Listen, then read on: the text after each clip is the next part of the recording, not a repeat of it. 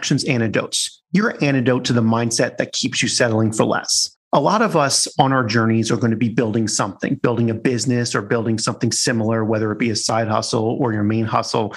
And one of the problems that a lot of people encounter, especially when your business is a side hustle and you need other forms of revenue to keep yourself afloat, is stress. We oftentimes have a lot on our plates, and our work, our side hustles are not the only things we have on our plates. Oftentimes we have family, we have other social and community obligations, and those things are important as well. My guest today, Patty Block, is the founder of the Block Group. Her organization helps women entrepreneurs bring in more revenue without creating more stress. And yes, they don't have to go hand in hand. At least that's what Patty has to say for you today. Patty, welcome to the program. Thank you. I'm glad to be here. Definitely. Thank you for joining us. And one of the things I'm wondering is your main message here is that you don't have to create more stress to create more revenue. What does that generally look like? What should the average person be thinking that means to create more revenue in their business without creating more stress? There are several pieces to that, and I think everything starts with pricing. So the people that I typically work with are women business owners who are experts in their fields. So a lot of accountants, attorneys, engineers, and PR and marketing professionals. And the market is kind of screaming at us to get bigger, to scale. That's, of course, the jargon that everybody uses. You have to grow and scale. Yep. Everyone wants to scale, have it be a unicorn, right? Exactly. But first of all, not everyone wants that. And secondly, there's a lot of shoulds in that, right? We should get bigger. We should do these certain things. And just like we should spend a lot of money on marketing. And for most of the people I know, those marketing strategies don't work and they're very expensive. So we're pouring a lot of money into that. And there are things that work better, especially for women, that focus on how you can bring in more money, but not add to your stress of juggling all these different issues and family and business. And once you add a lot of employees to the mix and you have management responsibilities, that creates a tremendous amount of stress. So it's really finding the right balance for you as a person and you as a business owner.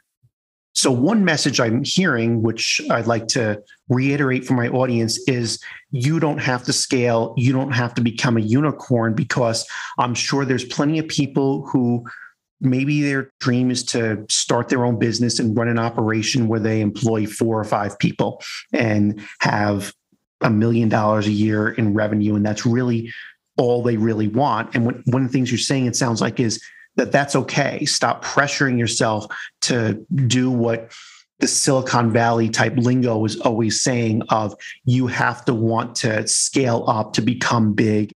That's exactly right. And again, there's not a one size fits all.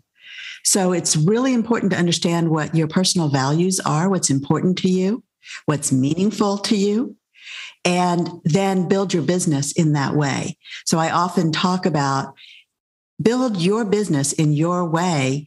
However, you may not have all the background experience and knowledge you need to build your business. That's where I help my clients, is because I think everything starts with pricing and making sure that we're pricing for value and we're not stuck in that hourly billing model. And when you talk about pricing, are there a lot of people settling for less in how they price their services? And is this an issue that you find is more prominent among women than men? Yes, absolutely. And in fact, let me share with you, when I was growing up, my mom made these fabulous cookies. The whole house smelled good. It was warm. Cookies were gooey. I mean, it kind of makes your mouth water, right? And my whole life, I watched my mom eat the broken cookies. But it wasn't until I was a teenager that I even thought to ask her, why do you only eat the broken cookies? Do they taste better? And she laughed and said, no, I eat the broken cookies so you can have the whole ones. And not too long ago, I saw this really shocking statistic. 62% of women rely on their business for their primary income. And 88% of those businesses make less than $100,000 a year. And I started to kind of connect the dots between what I call the broken cookie effect and this idea of keeping your business artificially limited. So it's not about size. It's not whether it's big or small. It's about limitations and stepping into your power. So as I started connecting the dots and realizing that's what we as women are doing, we're following the example set by our role models, our mothers and our grandmothers, where we're bringing that spirit of self-sacrifice into our businesses and acting like there's a glass ceiling when there isn't.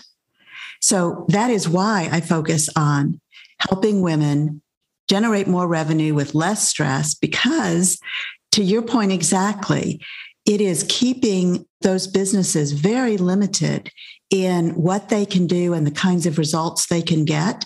And they have a very limited audience because of that. And that is counterproductive for all of these women who are building very successful businesses, but they still feel not only terribly stressed because they're juggling so many things, including their families and extended families, but also they feel as if they can't keep up. And there's this sense of, I'm failing somehow if I'm not doing the same things my colleagues and competitors are doing. There's a lot of comparison. It sounds like what you're phrasing this as is a limited mindset. And this limited mindset is likely behind what it sounds like is artificially low prices, or people pricing their services lower than they should be. Does this also refer to how people will market, how people will go after other clients, or what kinds of clients even they pursue? Definitely. And that's a really good point. It limits a lot of different things. The reason I start with pricing is because everything else flows from pricing. So if your prices are too low, or let's say you're still using that hourly billing model, then because you're an expert and you have all this experience, you could do, in fact, I have a client who used this example. She is a chief marketing officer, so she's outsourced to smaller companies. And she has said she did an entire marketing plan and a rebranding in about 3 hours. Well, if she's on the hourly billing model, the value of that is tens of thousands of dollars, and yet she was paid $2,000. Right? So you can start to see that it's not just the dollar amount, it's the method and it's the structure of your pricing. Well, and that's interesting because one of the things that I oftentimes tell people, something fundamentally changed about our work when we left the factories and entered what's referred to as the service sector economy. And when we were in the factories, the hourly billing model made sense because the value of your work, as well as strict in work hours, 8 to 5, blah, blah, blah, because the value of your work was almost perfectly correlated with the number of hours you were there until you started to get tired or fall down or whatever they used to do back in the day.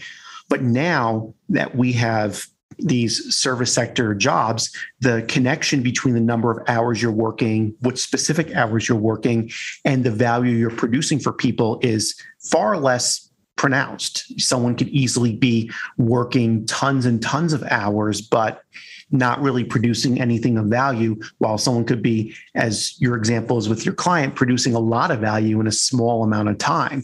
One of the things it sounds like you're doing with your business is helping people lean into these high value in a short amount of time type of propositions, because that's where you reduce the stress. I think that's part of it. And that's a good point. You know, in my view, because I love the work I do, and so do all my clients, we love the work we do, and we feel like we make a difference every day. Because of that, I don't worry about the time. It doesn't matter to me whether I spend an hour or 3 hours on something.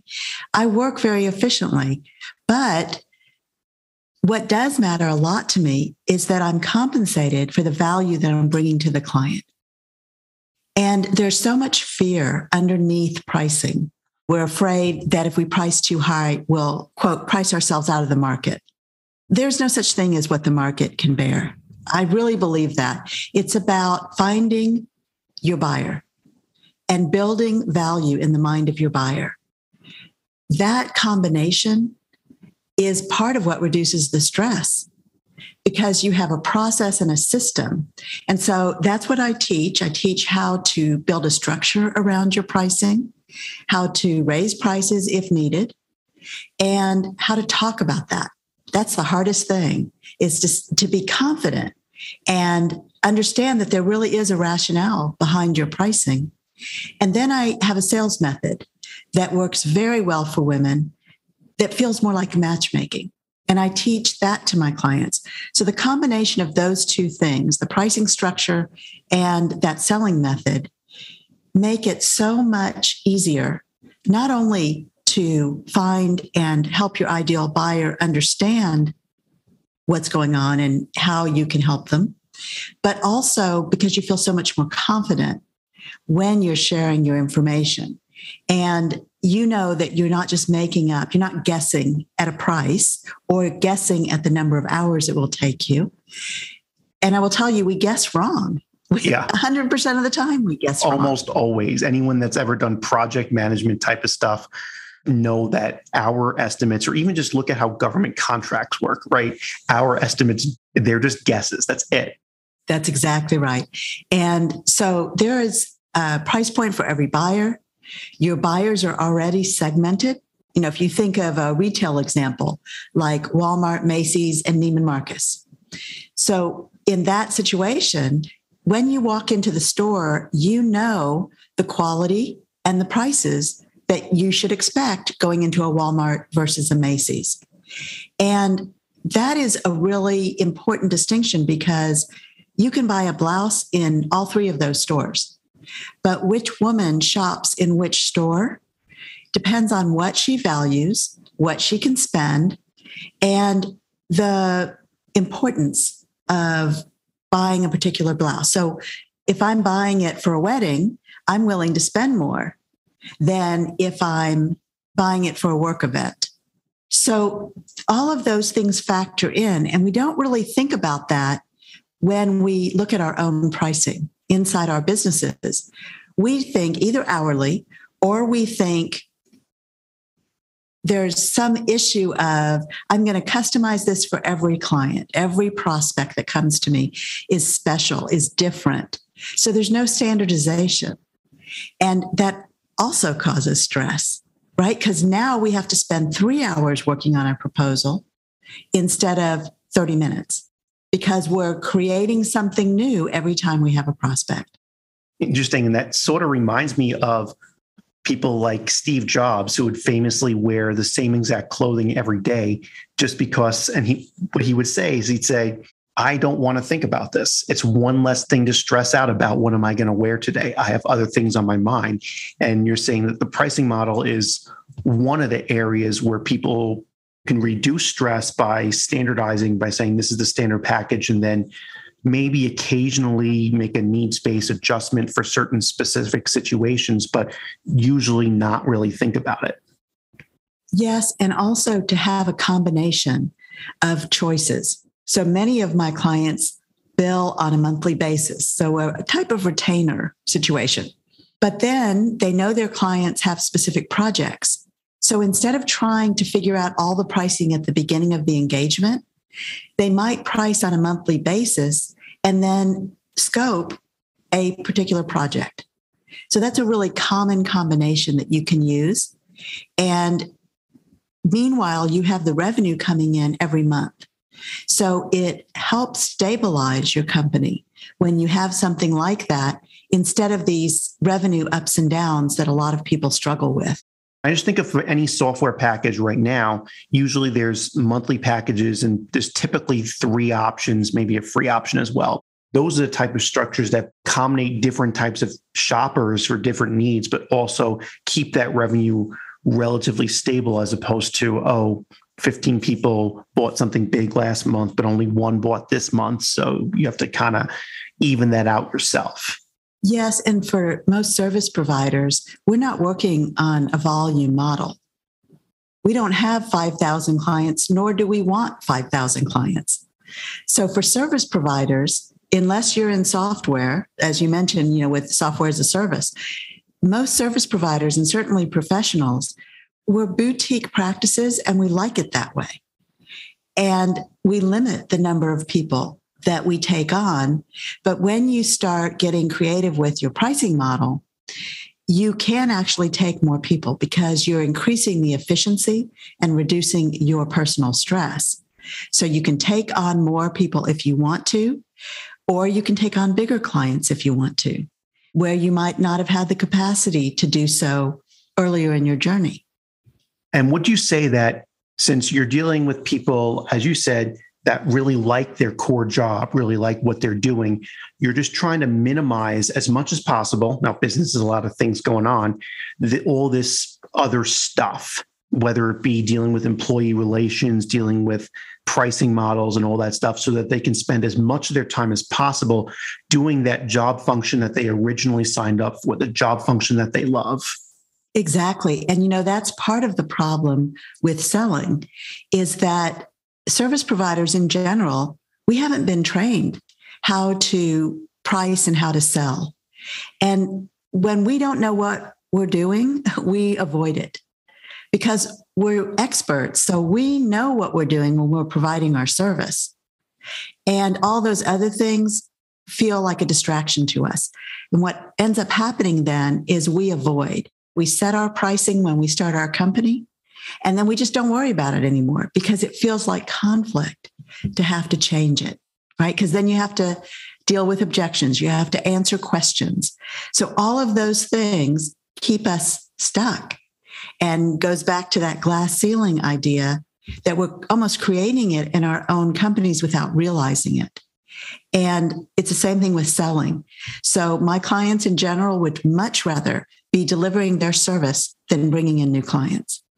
So when I can help them see sales in a different way, I really help them see their whole company in a different way.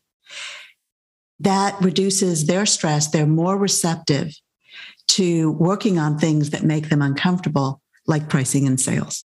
And so you've talked before about uncomfortable conversations. And I think a lot of people do tend to avoid uncomfortable conversations, and it results in strained relationships, passive aggressive behavior, all these other things.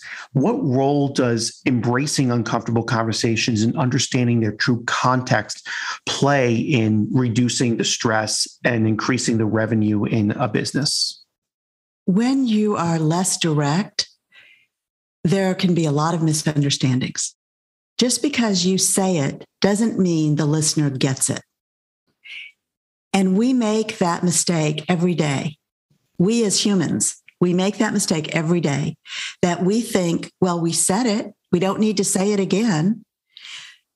Certainly, I was clear enough. Certainly, the other person gets it.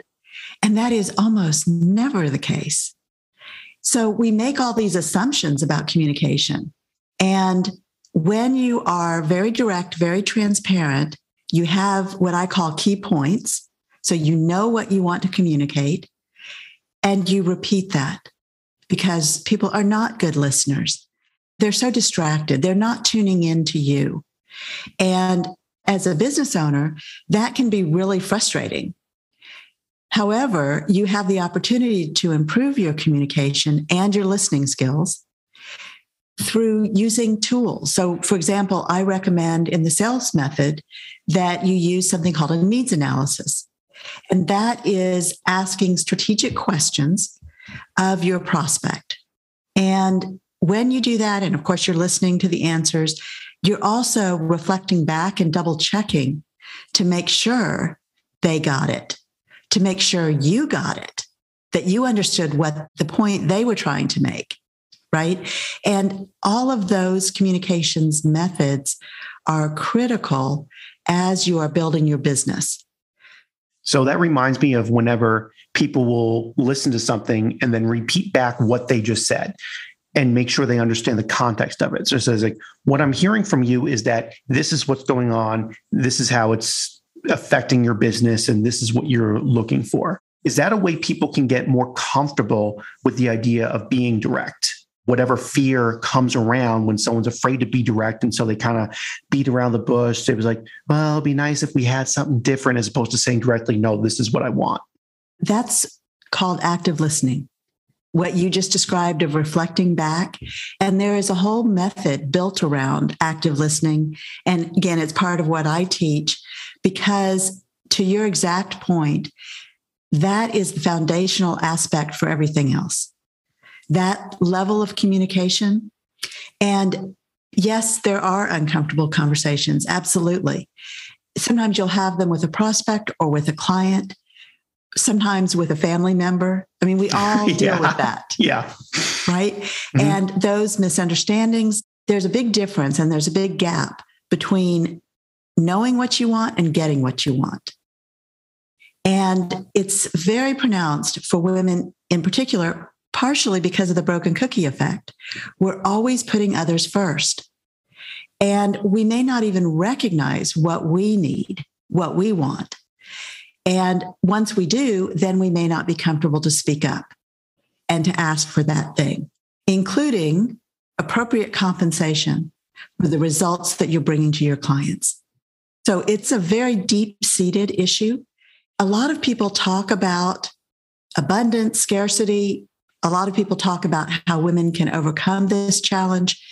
To my knowledge, there's no one talking about how do you apply it in your business? What are the mechanics? What are the calculations? How do you develop these or customize the tools so that you can move things forward in a way that's authentic for you, brings in more revenue, and doesn't cause more stress? And so a lot of these women that you're working with are trying to overcome what you refer to as the broken cookie method, or believing that others need to be taken care of first, or that their value is lower than what it really is in this compensation.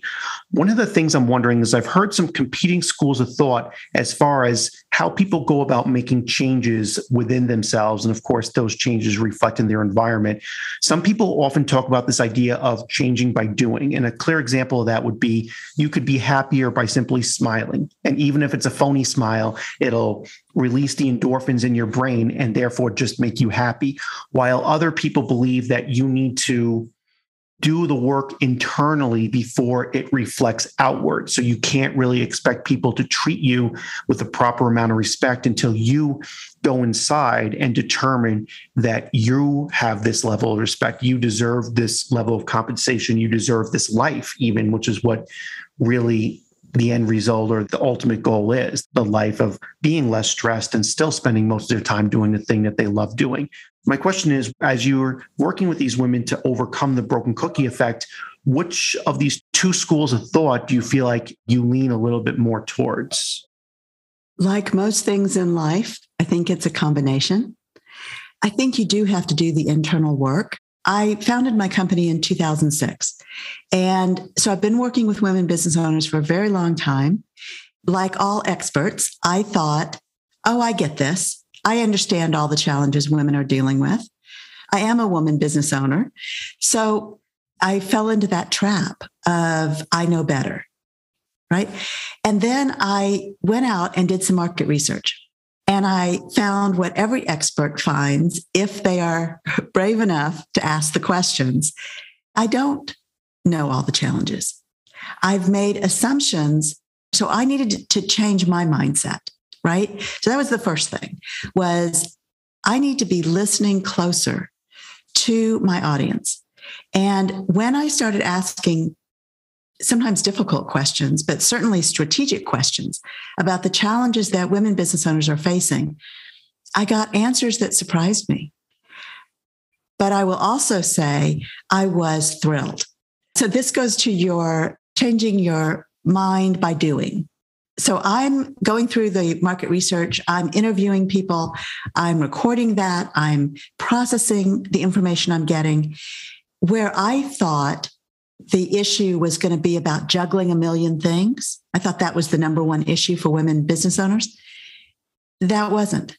What I realized is it's a symptom. So what I kept hearing was revenues go up and down. How do I get steady revenue? How do I build on what I've already built? That's what I kept hearing. And that's how I narrowed the message to really understanding how do women price? How do we do it now? And how would it be more effective for us as people and us as business owners? And so that shifting my mind by doing is part of what I did. But I also teach people how to shift your mindset. So, for example, I have an exercise about how do you attach value? How do you change your mindset? And I have a 4-step process for how you can start shifting how you think, bringing to people's awareness these limiting beliefs, and like believing that you have to price based on what the market can bear. It's a huge limiting belief. And understanding your own value and how to talk about it, because it feels like bragging. And then we avoid that. But I'm based in Texas, and here in Texas, we have a saying, it's not bragging if it's true. I love it. I love it. And that's something I help women understand. What you're talking about, your value, the value of your service, that is factual. You know the kinds of results you can get. And then I teach them how to talk about it in a more effective way that doesn't feel like bragging. Wow. Okay. So much to unpackage there. First of all, I think one key mindset moment for the listener is a lot of people's fear of being wrong. And I get where it comes from because it's ingrained to us in our schooling system. If you get too many questions wrong, you fail the test, right? And so people end up in this idea, whereas it feels like to really grow and advance as a person, as a human, as a business, everything else, you need to embrace being wrong. And that sounds exactly like what you did back in 2006 when you were starting the business, embracing being wrong.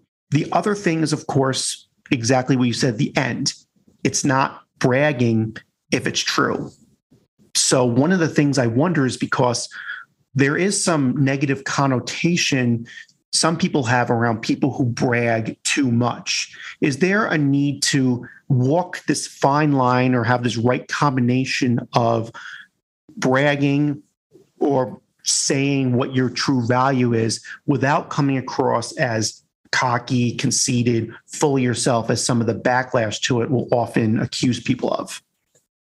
Yes. And we all struggle with people that are arrogant. That is not at all what I'm talking about. What I'm talking about is stepping into your power. You have a power inside you, and you know it because that's why you do what you do, right? Because you have a power that you can bring to your clients. We all want to help our clients. We all want to serve others. So with the broken cookie effect, I'm not saying don't serve others. I'm saying serve others. And the more you take care of yourself, financially, logistically, emotionally, the better you can serve others. And that's where we really shortchange ourselves, is that because we've grown up thinking that we have to sacrifice. And I'm here to say, you don't have to sacrifice what's important to you, including compensation, in order to serve others. And the better you take care of yourself, the better you can serve others. And it sounds like with some of the stress stuff, it's the compensation as well as other things that are important to you. Say, I want to be able to spend time with my family. I want to have time to work out, keep my physical health in shape, as well as the other things you need for your mental health. And we've had several episodes about, and we will have several more at least, about mental health, because that is a very important and underappreciated aspect of the human experience. It is. And you're exactly right. The other part of that is business owners can feel very alone and often don't have a trusted resource to talk to or to listen to them or to understand what they're dealing with. And that affects us emotionally as well.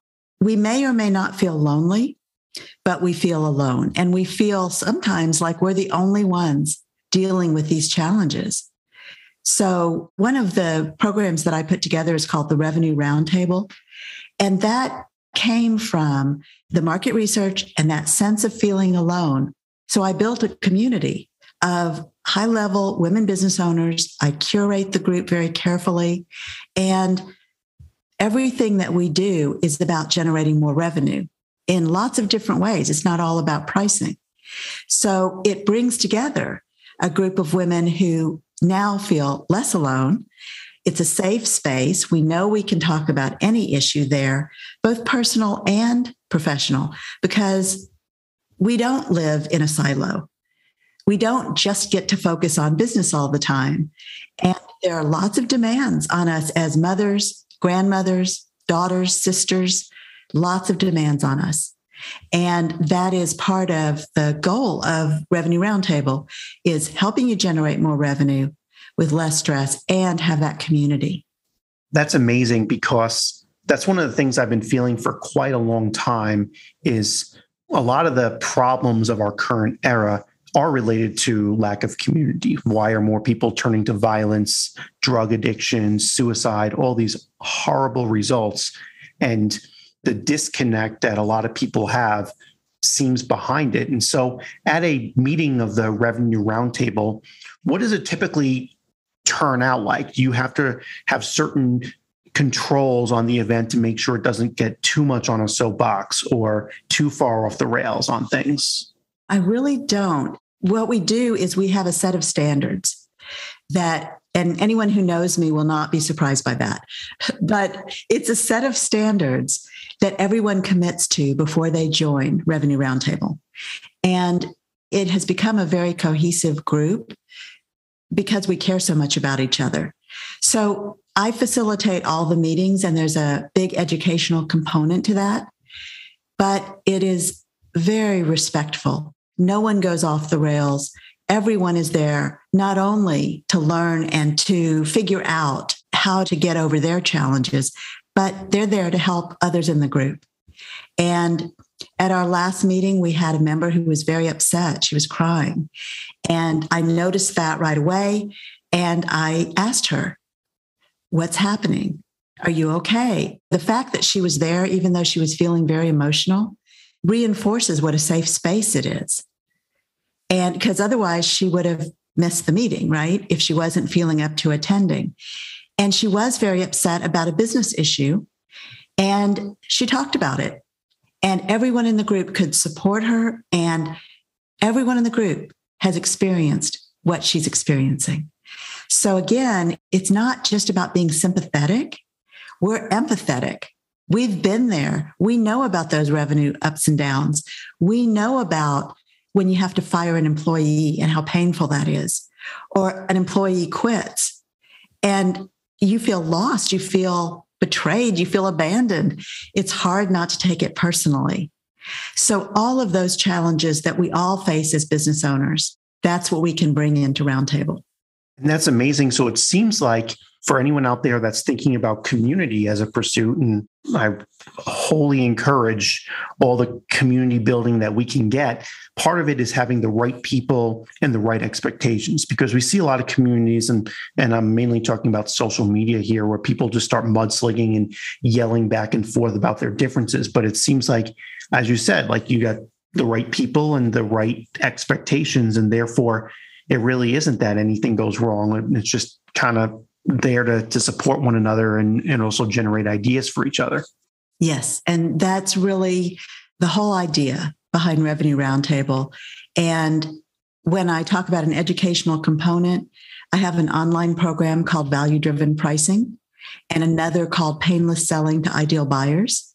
And the Value-Driven Pricing, everyone in Roundtable is required to take that, and it's included with their membership. So we have a common language.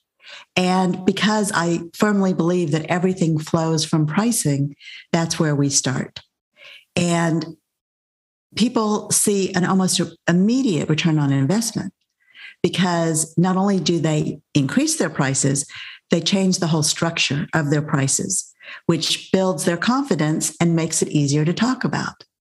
So it's a whole process that is so beneficial, and everyone that has taken the program gets that right away and starts to generate more revenue right away. And so if we're looking at where all the problems lie, you see the first pain point being the pricing model. What are the other pain points? What are the other areas you see where a lot of women you work with need to make adjustments to their business to build a more functional, less stressful, I guess, existence with the business for that matter? So there are a couple areas. It's a really great question because a lot of things that we think of as problems, I think of as symptoms. And when we try and fix symptoms, we're not going to get a good outcome because we're not fixing the underlying problems. So I'll give you an example. People that are always putting out fires, they're juggling a lot of things. They feel like it goes from one bad situation to another that they have to deal with. That's a symptom. It's a symptom that you may not have the business processes that you need. It's a symptom that you may not be charging enough to be able to hire people to help you. And it doesn't have to be employees. I work with a lot of small businesses that hire contractors or they hire freelancers. And that's a very good model. And most of my clients have a distributed workforce. So they don't have a central office and everybody works from home. That has its own challenges, as we've seen during the pandemic.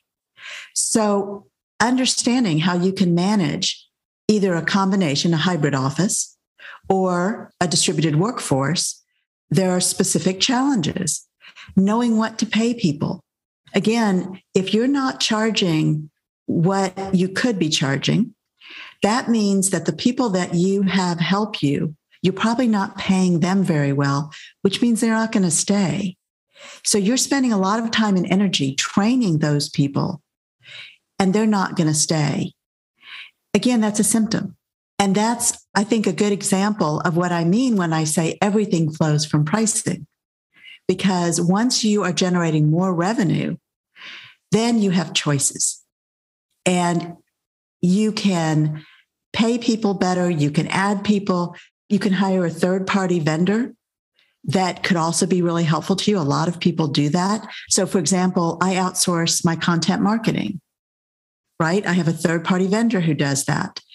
So that's more efficient for me. And I have to have the funds to be able to pay for that. So all of those aspects, a lot of things that we think of as problems are really symptoms, and we need to fix the underlying problems. And it sounds like the underlying problem most commonly is pricing, and underlying to that is the broken cookie issue, as you mentioned it, the whole believing that you need to sacrifice more and believing that you need to take care of others before taking care of yourself. Correct. And that also showed up in my market research as I was doing the interviews. I asked the question, if you had an extra $100,000 in your business, what would you do with it? And 100% of the people who responded answered, I would give my staff a raise. I would hire more people. I would do a company retreat.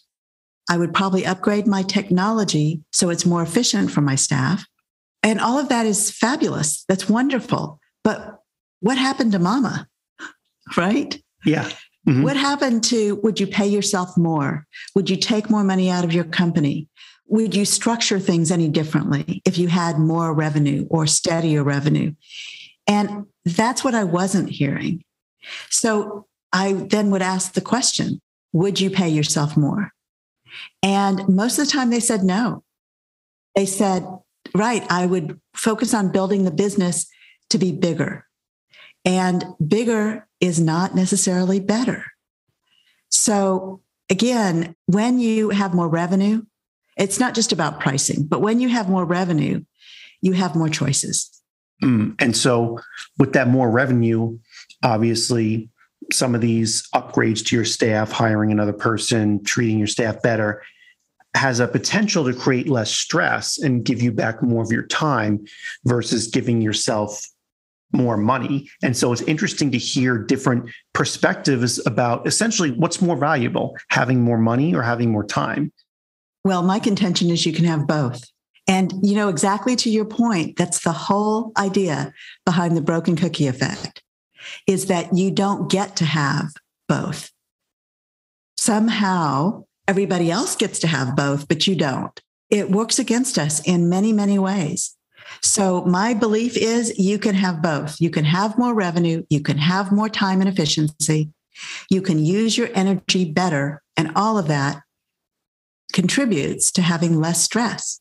And so this idea of sacrifice is pretty prevalent in our culture. A lot of people will say, like one of the questions we often ask is like, well, have you ever had to work hard? Have you ever had to sacrifice? Have you ever had to do that? And it's almost seen like a badge of honor. And people will oftentimes be resentful of people that don't seem to have to be sacrificing. It's like, oh, you seem to have it easy. So it seems like with your clients, you're fighting this idea, this cultural prevalence. And what I'm wondering is that something that in the Revenue Roundtable, you're helping people do by reinforcing, okay, culture may be saying this, culture may be saying to you, you have to sacrifice. If you've never had to work hard, you're not deserving of sympathy, all this stuff. And we need to talk with each other and keep reinforcing that lesson that you're telling people that this is not the way it really is, and that it is okay to take care of yourself and it is okay to not feel stressed and be successful. Yes, definitely reinforce that. But the other part is for my clients and colleagues, there is no problem with whether or not we work hard because we all do. And in fact, we over deliver, which is, I call it the double whammy for women because we underprice our services and then we over deliver. So that makes it almost impossible for our businesses to be profitable. That isn't taking care of ourselves. And there is an emotional toll. And you mentioned that earlier. There is a huge emotional toll. And part of what I'm looking for here is balance. How do we balance out our business, our personal lives? And I don't really believe in that work-life balance idea because as a business owner, your business is your baby. There is no distinction in my mind between my business life and my personal life. Yeah, they say you never put it down. Like you never say, I'm just going to forget about this for a few weeks or anything like that. No way. No way. Nor do we want to. Yeah, exactly. That's the thing. People scared about that need to realize people start businesses. They're so passionate about what they're doing. They don't want to forget about for a while. Maybe they want to have a night out and do something different from time to time, but they're not the average employee where it's like, oh, I just need a break. Exactly. Well, we do think we need a break, but we often don't take breaks or we take very short breaks. So yes, absolutely to your point, the emotional toll is real. We want to find balance in everything that we're doing, but you shouldn't have to sacrifice things that are important to you in order to be successful. In Western culture, in the media, there's a very specific idea about what it means to be successful. And I think as business owners, we have the right and responsibility to define that for ourselves. The same thing with like, whether it be work setup, work culture, or even pursuits, our prevailing culture tends to ingrain in us one model of success. Success is either you build a business and you get bigger, or you go to a corporation and you move up the ladder, up until you get to the vice president, C-level suite, when some people really just don't want that. And for some people, success may be, I made enough money to get by, but I was always there for my children and I was always making a positive impact on my community. So one last thing I'd like to do for all my guests listening to this conversation, if anyone is interested in the Block Group, interested in getting a hold of you, taking part in some of your initiatives or your coaching, what would be the best way that someone contact you? So I'd like to offer your audience a quiz. It's a free quiz that is the Revenue Roadblocks quiz. And you can go to my website at theblockgroup.net.